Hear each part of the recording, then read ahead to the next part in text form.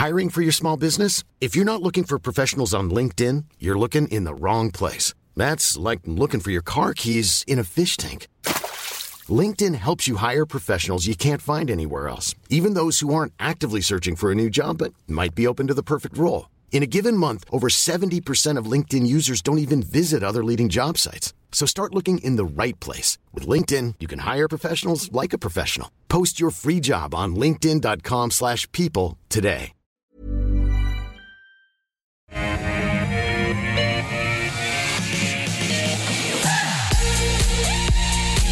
Hello everyone, welcome back to Ausbiz Live from our Barangaroo studios. Thanks for your company for the next hour. You have tuned in to The Call, 10 stocks picked by you.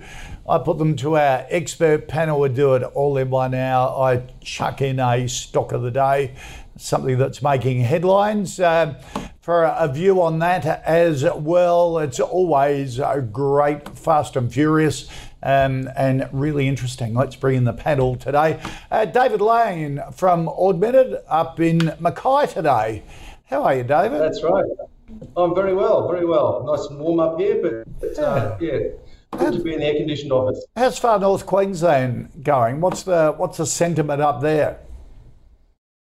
Look, it's pretty busy, and it's like most of the other parts of the country. It's one of the big issues is trying to get staff, and in particular in the mining industry, they're doing a lot of volume up here and struggling to get the right people to do the work for them. Yeah, it is amazing.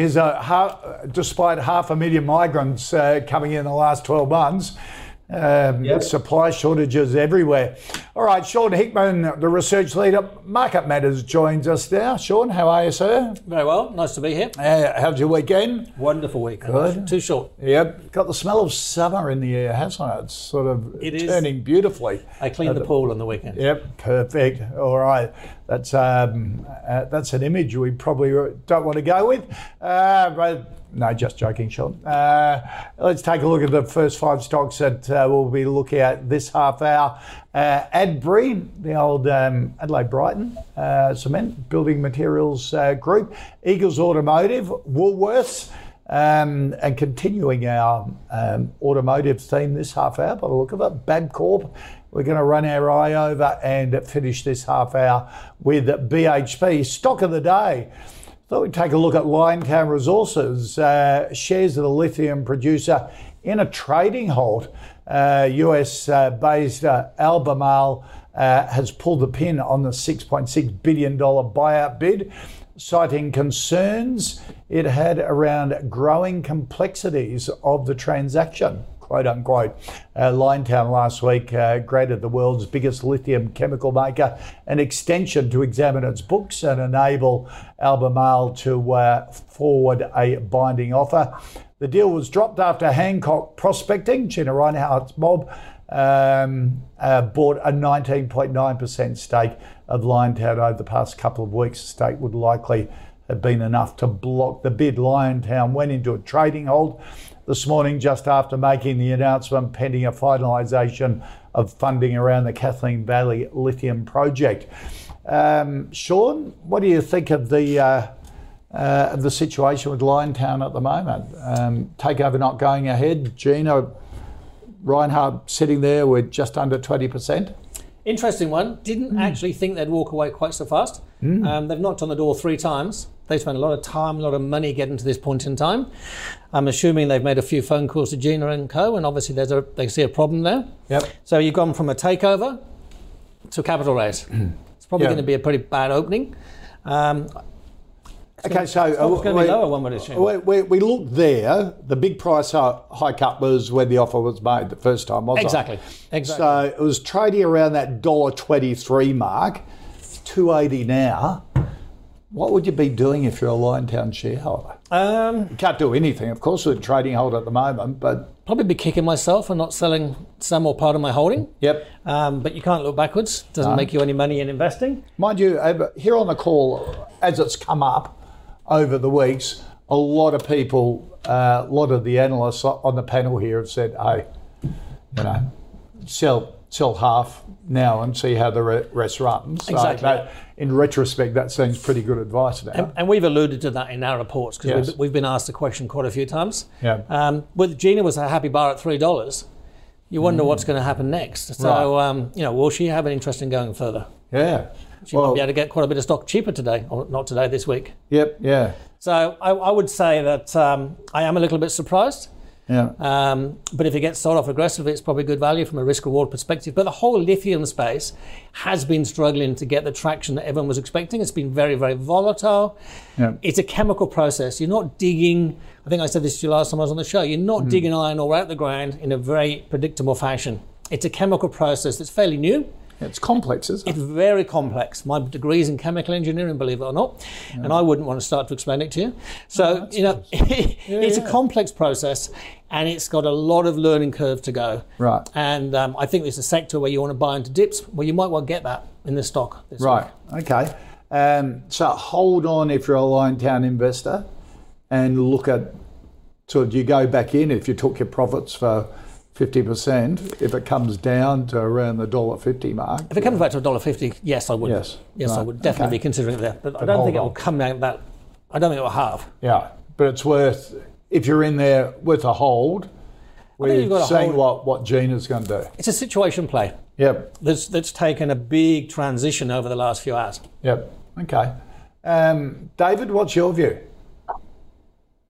Yeah, similar sort of view. I think that what we've seen is the share price spike with the Albemarle takeover offer, and with Gina building that 20% stake. So, yeah, it's likely that we will see the share price decline once they come out of that trading halt, because Gina or Hancock Prospecting are limited at that 20% mark. So they've either got to make another takeover offer, or there's the creep rule. So over the next 6 months, after this 6 months is gone, they could then increase by 3%. So unlikely in the very short term that you'll see too much positive activity out of the share price. But obviously long term, it's a great resource and it has the long-term potential. So yeah, if you're in the stock for that short-term gain, potentially you might look at whether or not you move out of some of the stock once they reopen, but depending upon what that share price does.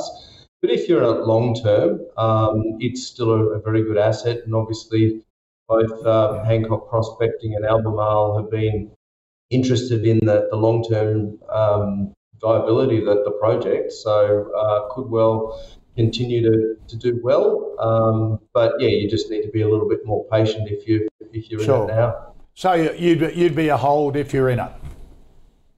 I think so at the moment. Yeah, I'd be a long-term holder and think that not only lithium itself, but also this project has a lot of long-term potential. So I wouldn't be rushing to any short-term reaction. I'd be holding in for the longer term. Okay, all right. Okay, let's get into the stocks that you've asked me to put to our panel. And David, Melissa wants a view on Adbri, the old Adelaide Brighton Cement, based in the heart of Port Adelaide, good old Port Adelaide. Building materials, as the name implies, cement production and the like. What's your view on Adbri? Yeah, it's a tough industry in that they've had a lot of competition from cheaper Asian importers. And the other problem that Adbri and similar Australian producers have had is that we've actually got new environmental rules that have come in since July 2023. And interestingly, it's only the Australian producers that are required to comply with those new ESG rules. So it makes it more difficult for the Australian producers to compete against the cheaper Asian import. And this is as far as the clinkers are concerned, which are the main component of the cement production.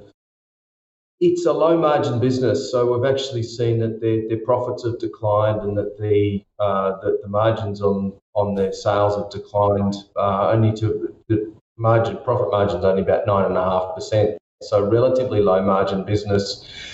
as I said, there's a reasonable amount of competition coming in from Asia. And the other problem that we've had with Adbury and similar sorts of businesses is the costs have been rising. So difficult business to be in. Still good long-term demand. We're seeing a lot of infrastructure spending around the country, and that will continue for a long time. So the underlying business is good, but a fairly low margin one. So we've got a hold recommendation on it, and if you're in the stock, be holding it, but don't see too many reasons to be buying at the moment. Okay. Sean, it's that whole building materials area's got some good stocks in it as well, hasn't it? With your James Hardys and your Borals, and even put BlueScope in there, I suppose, as well. How does Adbury stack up? You've been reading my notes. Oh. We're not a fan. Right. At the end of the day, the stock's been falling since 2018.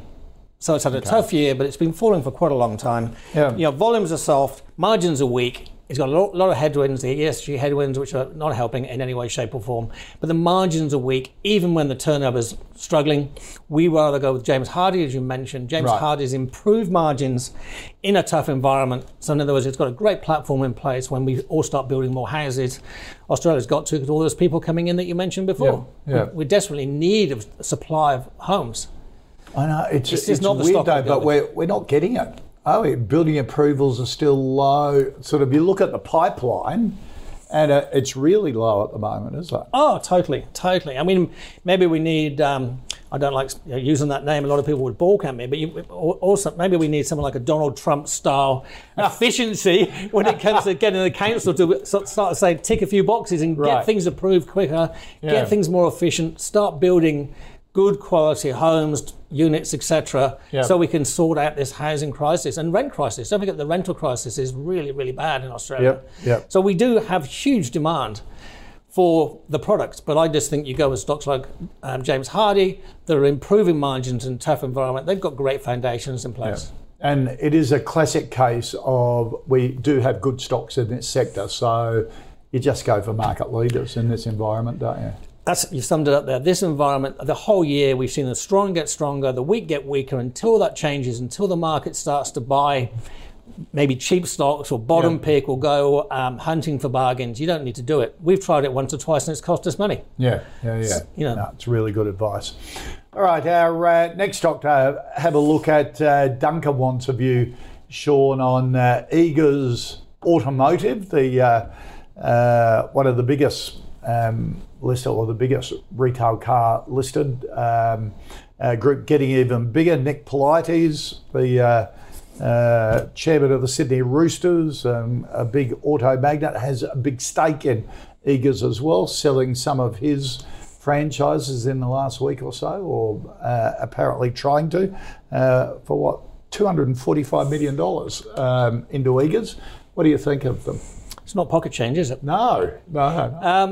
We're a fan of it. We like the stock. It's Australia's largest dealership, as you rightly pointed out. Yep. But there's also very interesting, it's a big play on the EV market.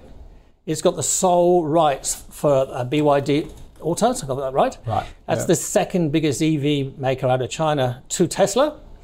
All the reports we're getting on the cars are fantastic. It sounds really, really positive. If that keeps on going, this actually makes this arguably an alternative play to the whole EVG or EV ESG play, to say, as opposed to say lithium stocks. Right. So we like the stock. It's making money. It's paying dividends.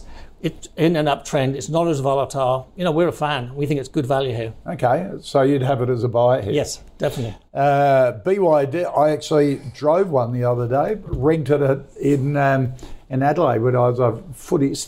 What's it stand for? Build Your Dream. I wasn't sure. So. BYD. It's actually, it was a nice car to drive. It was? A bit quirky. I had never heard of it before, but apparently it's just, as you were saying, massive in China. Yeah, and you can't argue with the numbers. No, exactly. David, what do you think of Eagers and that whole automotive area? Yeah, very similar views. We've got a buy recommendation on Eagers and think that it's a very good business. Their traditional car business has been doing very well. As Sean said, that EV market is expanding fairly rapidly, and the BYD is one of the leaders in that space. But then we're also seeing that pretty much every one of the other major car companies are producing EVs or will produce EVs over the next few years. So we definitely see that will continue as a long-term trend. Eagers have also got a business where they're looking at fixed price used cars, which has started relatively well for them. Obviously, fairly early days as far as that's concerned. Overall, the business does about $9 billion worth of revenue. This new acquisition that they're looking at will add about another $1 billion of revenue to them. So they'll be generally turning over about $10 billion a year. And we actually see it as an accretive acquisition that they're making. So about $245 million that they're paying to Nick Politis, who, as you said, has a large stake in the company and is a non-executive director. And because of that, it will actually have to go through shareholder approval at their AGM or extraordinary general meeting next year. So the acquisition will take some time to come through, but overall we think it's a good acquisition for them and will do well. We've got a target price of $16.50 on Eagers, so we think that it's got further to run and that it is a well-managed business that will continue to benefit. So Nick Politis is a big shareholder, and apparently over just reading reports before, over the last 10 years, he spent $43 million buying Eagers shares, so big share. Yep. Now he's going to back his own car business into Eagers as well, obviously for, is it just cash or script as well? So it's almost becoming a founder type business, isn't it? Yeah, there's a script component to it. So there's about $25 million of new shares that will be issued and then the rest in cash. So they will be increasing their shareholding in the business. Again, assuming it gets through all of the shareholder approvals, but absolutely it's, Nick Politis has been very big in the car industry, particularly in New South Wales and Victoria, and Eagers traditionally has had a strong stranglehold up in the Queensland market, but now is becoming very much a national business. So it's an interesting acquisition, and really get some stranglehold in those markets, and it's particularly the high value markets in Victoria, so around Brighton and Toorak and places like that. Okay. Seems to be a good acquisition, and also includes about $100 million worth of property as well. Right. Okay. All right. Freddie wants a view, David, on Woolworths, the big supermarket chain. What's your view on Woolies now? Yeah, we've actually got a sell recommendation on Woolies. We think that it's fairly overpriced at current levels. Look, it's a very, very well managed business. It's got a great market share. They've got about 36% of the fruit and vegetable and fresh food market around Australia. They've got a very good logistics supply chain, but we do think that at current levels they are fully priced. They're trading on a PE ratio of about 25 times, dividend yield of 3%. The grocery market has been impacted by higher costs. And the other thing that not only Woolworths but Coles and other retailers all around the world are actually now finding that inflation is enticing people to start stealing. So in many of the grocery results, they actually highlighted the shoplifting and the fact that they're now moving towards the technology of the self-scan is actually allowing people to take advantage of Woolworths and Coles and scan in avocados as onions or things like that. And that's having a real impact on the bottom line of the retailers. So it's something that they need to get over. But what it's meaning from the retailers is that their margins are relatively low. So single-digit margins, they need to keep their sales going strongly. Okay. So you've got to sell on Woolies.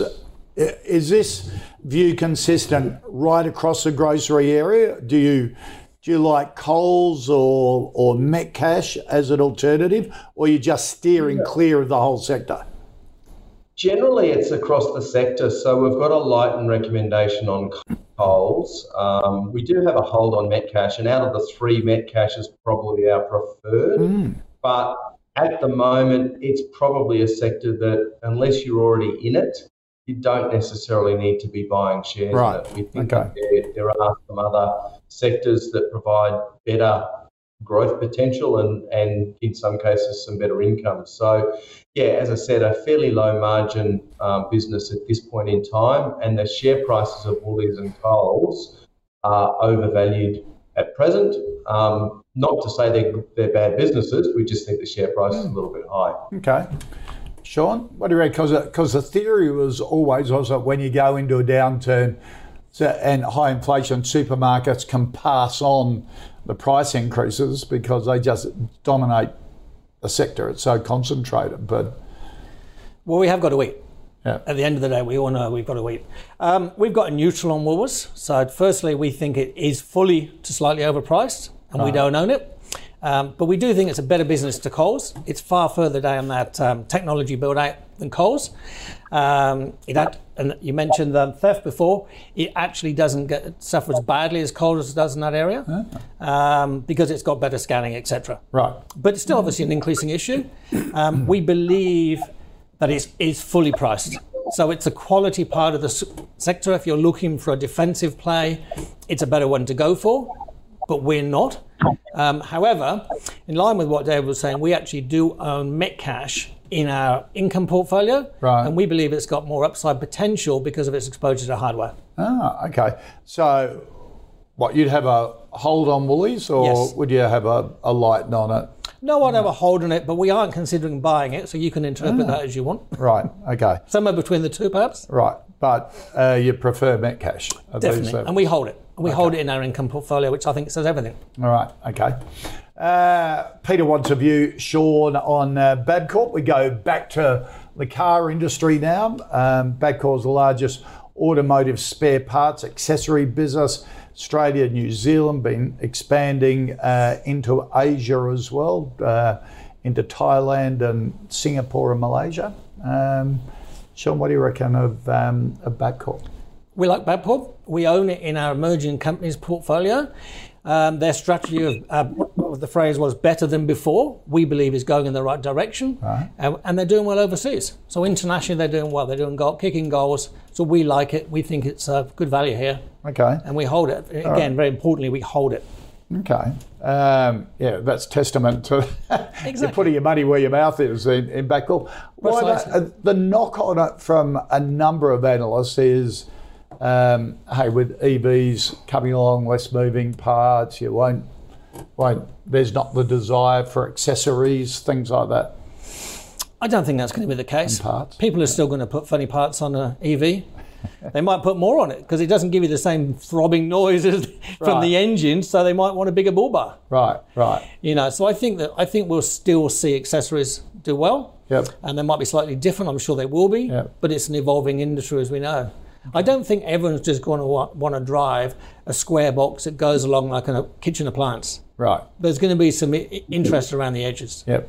Okay. Because ARB is the other one sort of in that area as well, isn't it? If you want to pimp your four-wheel drive, you go to ARB, isn't it? And they did enormously well during lockdowns. Exactly. COVID was that purple spot for it. They did really, really well. Yep. David, what's your view on Bapcor? Yeah, very similar view. We've also got a buy recommendation on it and have it in a number of our portfolios as well. We have a target price of $7.50 on Bapcor.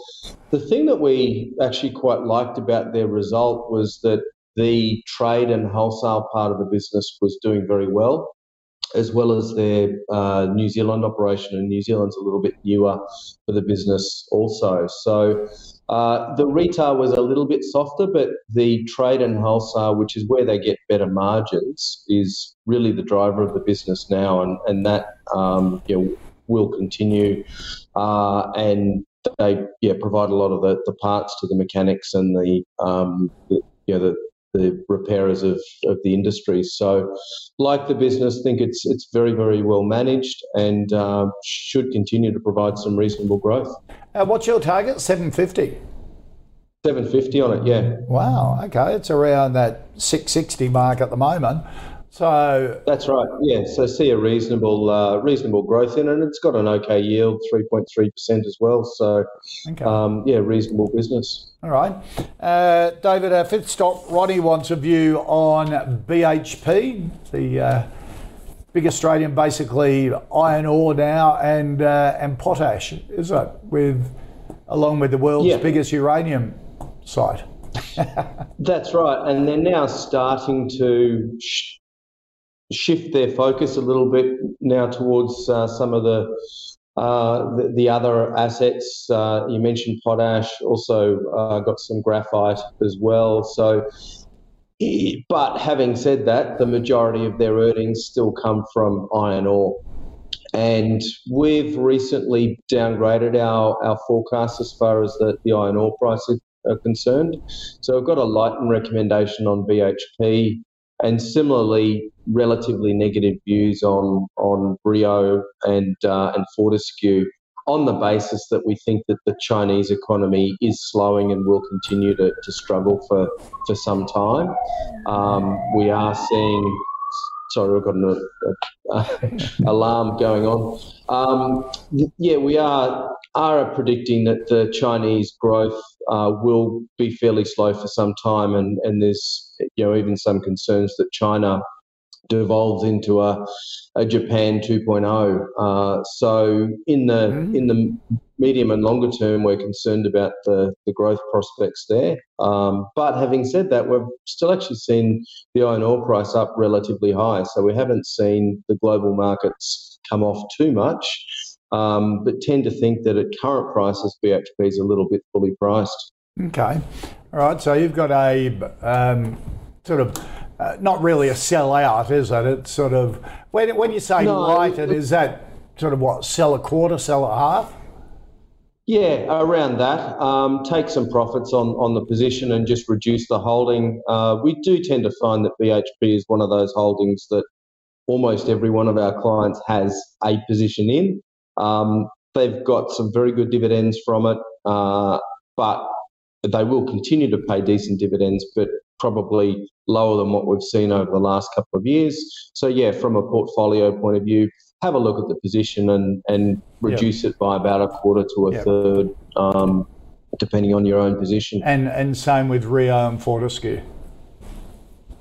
Yes. Well, in Fortescue's case, we've actually got a sell recommendation, but lighten on BHP and Rio. We just tend to think that they've had a great couple of years, probably seen the best of it, and will probably struggle as far as earnings growth is concerned. They'll still earn very well, but maybe look at redeploying some of that capital elsewhere. Sean? We're bullish and we're long BHP, right? Both in our income and in our growth portfolio. It's a stock which we do think is active, and by that I mean, we are happy to trim and have done whenever the stock knocks on the $50 door. When it comes back towards 40, 35, 40, we're happy to buy some more. So we tweak it up and down. A fund manager mate of mine that said, if you do nothing else as an individual investor, the best strategy you can have is sell BHP around 50, buy back in at 40, just wait for it to go back to 50 again. I said, that sounds a bit too simple, but... Keep it simple, stupid, it often works. But when you look at the chart, it's worked very well. Like yes. It's worked very well. And I think the thing is that, we like... Everyone's bearish iron ore, and it's not going down, although it's still halved over the last few years. But at these prices, BHP is still a printing press. Right. Okay, it's paying a very, very good yield. So I believe you can keep your core holding there and be patient with the dividends. As I said, accumulate lower down, let a bit go higher up. And we do like the transition. It's sold out, obviously, to Woodside, the oil side of the business. It's bought Oz Minerals. So it's made a concerted effort, shown you its hand, which way it's looking. Everyone's forgotten about Oz Minerals, but it's showing you which way it wants to move into the future. And we like that direction. It makes common sense. It's a bit harder for someone as big as BHP. It's a bit like the oil tanker trying to do a U-turn. It doesn't happen very quickly. Yeah. But they're obviously, in my opinion, going in the right direction. And iron ore will pay for a lot of this transition. It's still making a lot of money from it. Right. So I would be reticent to let it go here. $45 is short. It's nearer to 50 than it is to 35, 40. But, I still think that I'd stay long. Okay, so would you be buying or just holding at these levels? Well, at these levels right here, right now, we're holding. Right. We've got no intention of selling. Is it that same view for Rio and Fortescue as well? And I suppose you'd throw in Mineral Resources there too, which is... We own Mineral Resources as one of our preferred iron ore cum lithium combinations. Right. It hasn't been a very good play so far. It's come back a long way. It's a stock which tends to get very excited and it goes both extremes of sentiment. Yeah. I don't want a pure iron ore exposure, so we haven't got Fortescue, and Rio's a bit more committed that way as well, so we just prefer BHP in the space. Okay, all right. Good look at BHP there, and so I'll take profits from David and a hold from Sean. Let's recap the first 5 stocks, including stock of the day, which is Liontown, a hold from both David and Sean. Adbri, a hold from David and Ords, a no from Sean, prefers James Hardie in that building materials space. Eagers Automotive, a buy from both David and Sean. Woolworths, a sell from Ords, a hold from Sean. Preference, if you look at supermarkets now, of Metcash there because of its yield. Bapcor, a buy from both, and BHP, a hold from Sean, and Alighton take some profits from David and Ords. Here at the call, we've been following our own High Conviction Fantasy Fund. It was picked by the investment committee. You can see the most recent committee meeting going into October on the platform now, ausbiz.com. Let's check the portfolio update. Going into October, Avita Medical was taken out.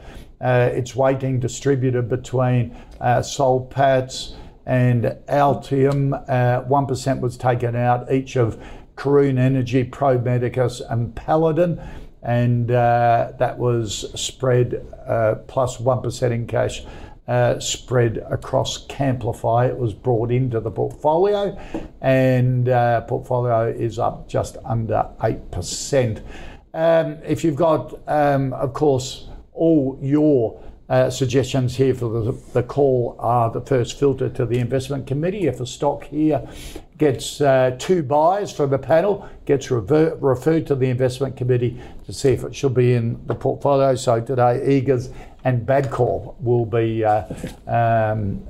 will be suggested to the committee, and they'll run their eye over it. All right, this half hour we're going to be taking a look at car sales, Codan, Cochlear, Domino's Pizzas and Weebit Nano. David Frank wants a view on carsales.com, the big automotive marketplace digital platform. What do you think of car sales? Yeah, look, it's a great business and it's done very well. But the share price is up about 28%, 26% over the last 6 months, 55% over the last 12 months. So we actually think it's fairly fully priced at the moment. We've got a fair value of $25 on it. And they're currently trading at $28.70. So we've got a Lighton recommendation on it. Again, similar to what we were talking about with BHP. Probably a time to take some profits on it. But that's really a factor of the share price and the fact that it's done so well. Again, no negative impact or negative view on the company. It's a great business, but just think the share price has probably got a little bit ahead of itself in the medium term. Gee, these platform stocks have done well here in Australia, aren't they? Sort of car sales, REA, Seek. So this is the reason why traditional newspapers had to re-engineer themselves, because these three took their rivers of gold, their classifieds, away from them. Yeah, and they've not only done it in Australia, but they've actually taken that technology around the world. So, all 3 of those companies have got international operations as well, and starting to move into those markets. So we have been a bit of a global leader as far as that online marketplace is concerned, and car sales has done very well as far as that is concerned. But moving into international markets, it also increases the cost. In the short term, probably look at taking some profits. Yeah. Three great businesses. Sean, what do you think? They moved into Korea pretty successfully, didn't they? And Mexico and a couple of other Latin American countries. I think that's the key. Car sales have successfully, so far, brought through their international expansion. Yep. They've done better than Seek in that department, but it is reflected in the share price. So I wouldn't be lightning here. We can see it making new highs this year, somewhere in that $30, $32 range. Still got another 5, maybe 10% higher, because, as I came back before, the strong are getting stronger, the weak are getting weaker. This is a strong company. It reported well. I wouldn't be rushing to take profit, but the risk reward isn't very exciting here, so I'd be looking for higher prices to reduce into. Okay, so you're a hold at the moment. Yes. Well, you wouldn't be buying at these levels, but hold. You still got a bit to go when it gets up, adds another 10%, then look to lighten that. 5 to 10%, yeah. Right, okay. Yeah. All right. Don't forget we are coming into Christmas. Traditionally, these stocks that run one all year, they will go a bit further. Yep, okay. All right, so you're a big believer in the Santa rally this year? Yes, I think one coming? Yeah, we do. We do think it's going to happen. I mean, obviously, there's a few wild cards out there at the moment. The Middle East situation is obviously very hard to pick. Yeah. But considering the geopolitical problems that have been thrown at the share market, considering last week we had a strong inflation read in the US, the bond market, everything's been trying to pull equities back, but they're still okay around the 7,000, 7,050 mark. So I could see them 5 or 10% higher. Okay. Maybe not 10% higher, but certainly 5% higher. Yeah, David, what are your analysts saying? Are they, the Santa rally, of course, is this traditional run-up in shares in November and December. Do they see strong months there ahead, or are they a bit more cautious? Yeah, a little bit more cautious, to be honest, and think that there's probably more downside in the short to medium term than there is upside. But that's predominantly when we look at the US. So particularly concerned about bizarrely concerned about the strength of the US economy, which will continue to push inflation and push interest rates higher. So worried that there's a real need for the Federal Reserve to keep pushing interest rates until something breaks. So that's the concern in the short term. We have seen markets come back a little bit, and certainly there is value in individual stocks, but when we look at the overall market, still fairly cautious in the short term. Interesting. All right. Sean, Roger wants a view on Codan, the big gold detecting device, but has gone into communications equipment as well. Not a stock we followed closely, which I think is proven to be the right thing over the last 12 months. The stock's more than halved. Yep. Their results in August were pretty average. The stock fell 10% on the news. I think we saw revenue fall. It's done all right on the 12 months. Yeah, it's over the last 12 months. But overall, back end of last year. Exactly. There you go. Yeah. Back end of last year. This time last year it was down a fair bit. Yeah, you can. Normally, there's a place in the chart you can draw the line to make something look okay. Yeah. But in August, the stock fell 10%. Revenue was down 10%. EBITDA, I think, was down 38%. It's just not a stock for us. Right. Okay. David, is it a stock for you? No, I'd probably say it's not either. It's not one that we've got a research view on. But yeah, similar sort of view to Stuart, that the revenue and profits were down. They have increased their exposure to communications, and that's to mission critical communications, so to military and government agencies, which potentially in the current geopolitical environment may well have higher demand. But the problem with the communications part of the business is it's much lower margin than the metal detection part of the business. So yeah, if you look at the last result and look at the forecast going forward, it's probably one of those stocks that's priced as a growth stock, but isn't actually producing that growth that would warrant that price. So given the share price is up by 60% over the last 12 months, it'd be one that I'd probably be looking at moving out of. But as I say, we don't have an official research view on. Okay.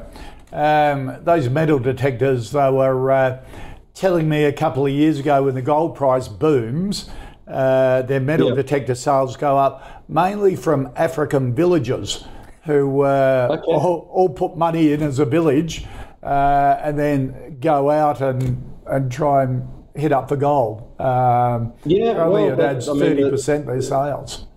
It is weird. The outlook for gold is still pretty positive, and we like a lot of gold companies there. But I'd probably be preferring to be putting my money into some of the gold stocks which are all doing pretty well today as we speak. That's right. Our 8 stock, David Alexander, wants a view on Cochlear, the big medical conglomerate famous for its bionic ear, developed here in Australia. Now, when you put it up there with CSL or ResMed and Cochlear, aren't they our 3 biggest healthcare stocks? Yeah, that's right. And it's been a fantastic business. As you said, it's now a global business. They're the world leader. They've got about 60% of the market as far as the cochlear implants are concerned, and have done very, very well. Our concern, I suppose, going forward is that they're now at a stage where most of their growth has come through the children and doing the bilateral implants into children. And that has been a very strong growth driver of the business over the last 15 years.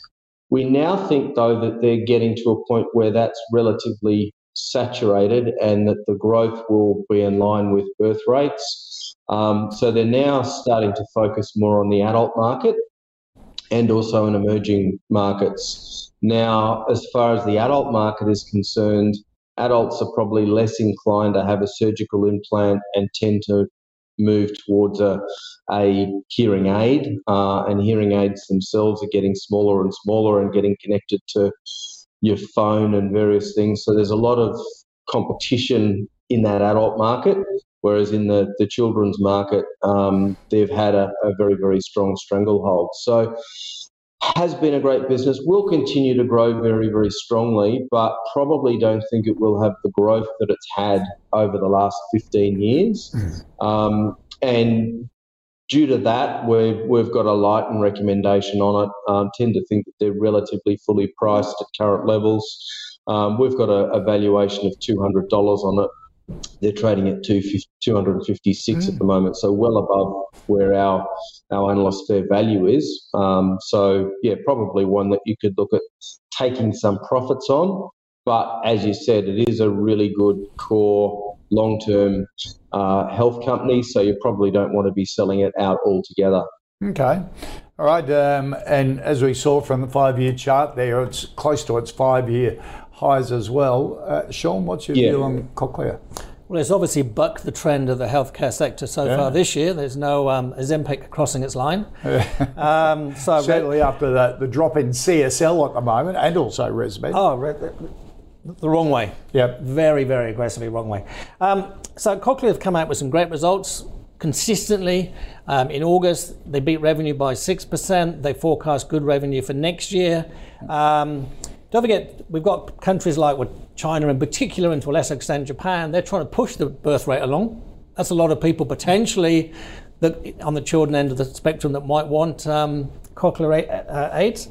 But we think it's a lighten into strength. So we still think the stock can get up towards $280. Right. It is a world-class company. I wouldn't be selling it into weakness. It's come back a bit in line with the market of late.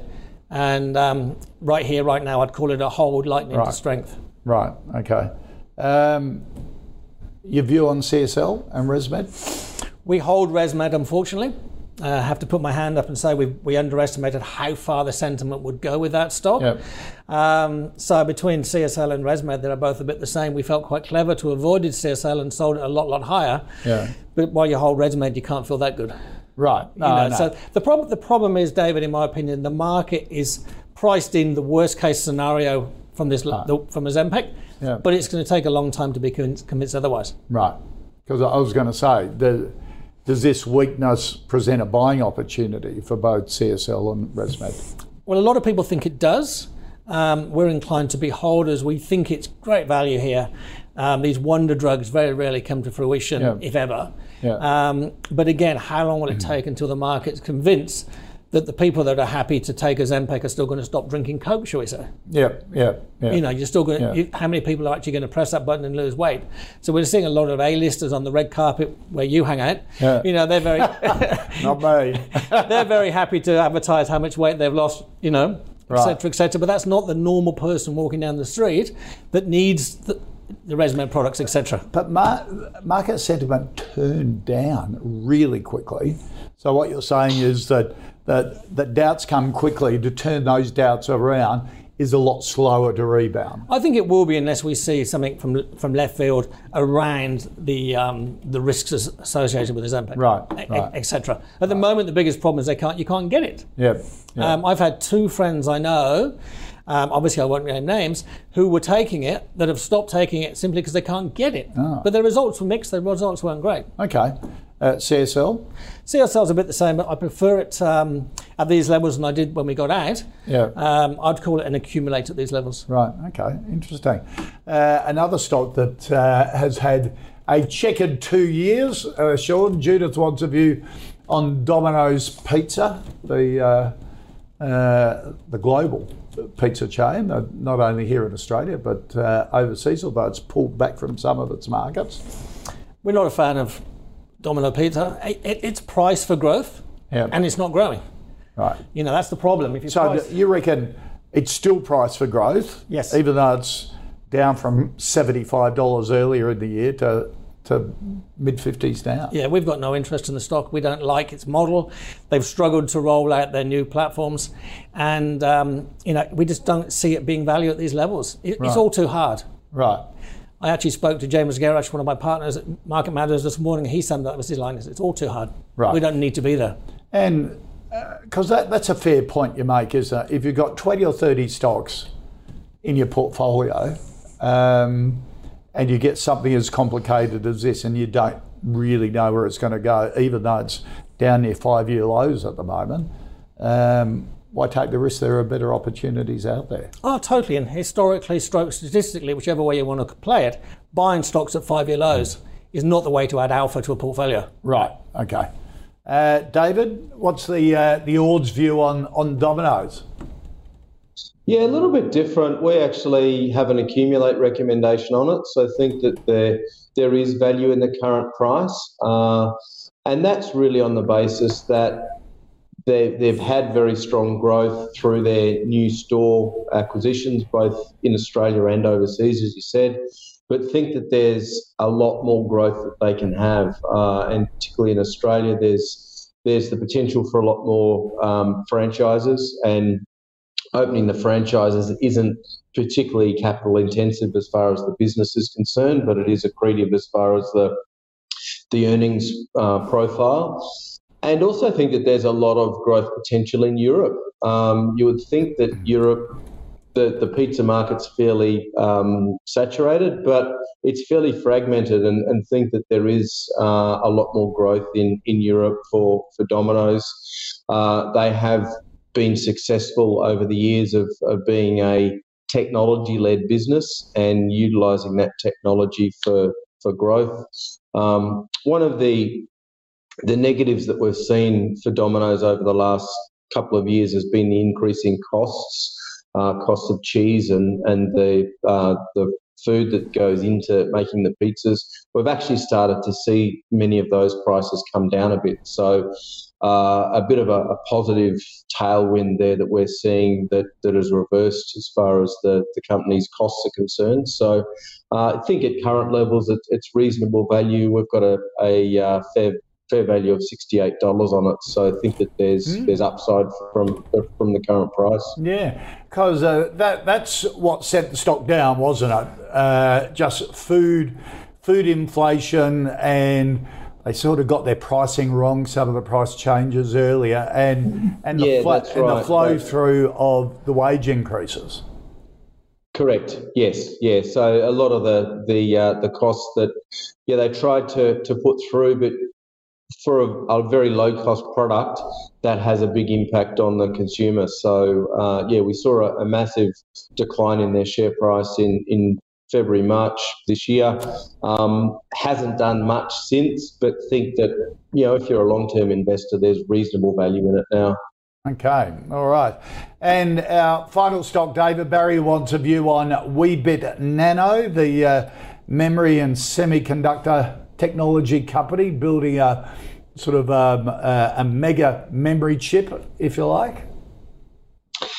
Yeah, it's a fascinating part of the market, and we've seen internationally that the share price of Nvidia has gone absolutely crazy, and there's been the AI trade and the fact that globally there's been a shortage of silicon chips.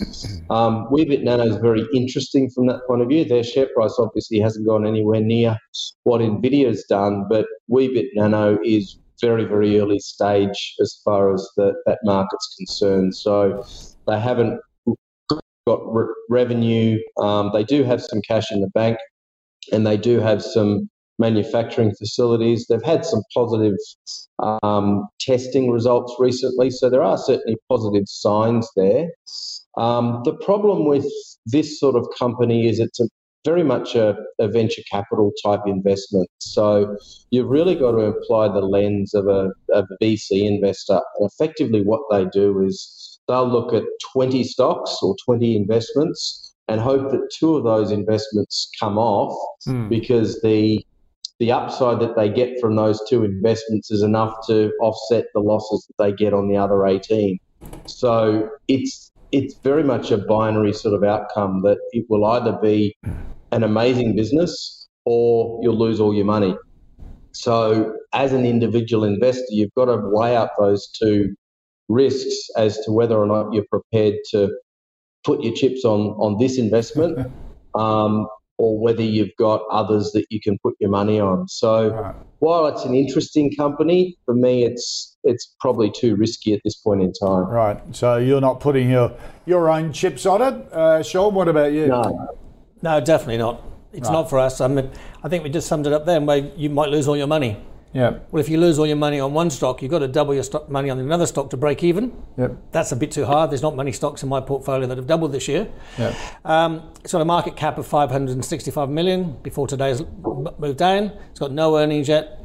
I just think I'd rather buy it at much higher levels when it's shown the runway to success. Right. Because it's dropped from $9 to under $3. Yep. If you'd bought it at the wrong time, it's really hurting you. Yeah. Who's not to say that's going to go down to 2 or to 1? Those are big moves. From a percentage perspective, I'd rather buy this company if it turns around. Right.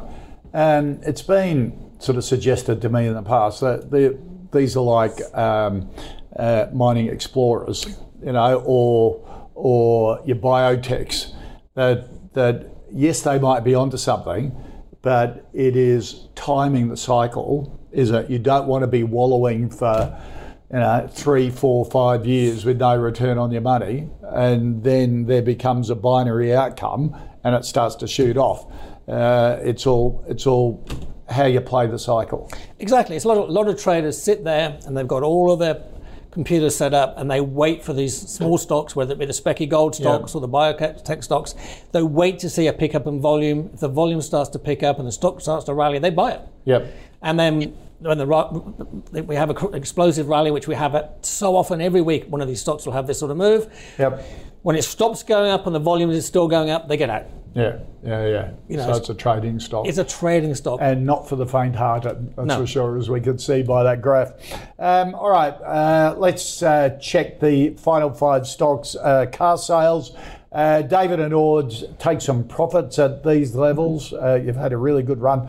It's a hold from Sean. Codan, a no from Sean, a sell from David. Cochlear take profits at these levels. Again, had a really good run. Hold from Sean. Domino, a no from Sean, and an accumulate from Ords. And Weebit Nano, a no from both. David Lane from Ords, enjoy your time in Mackay. How long are you up there for? Thank you. Just for a couple of days. So, enjoying it while I'm here. Yeah, enjoy. And Sean Hickman from Market Matters, good to see you, mate. Thank you for joining us. Nice to be here. That's it for our show for today. Look, if you've got any stocks you'd like me to put to our expert panel, send them in. Go to ausbiz.co/callpigs or tweet us using the @AusbizTV handle. And look, if you want to attach any comments to the stocks that you want analysed by the panel, add your comments in there, add questions. We love that because it really gives us an indication of the direction that you want the analytics to go. So really appreciate that at any time. That's it from the call for today. See you same time tomorrow for our next edition. The Pulse is next here on Ausbiz.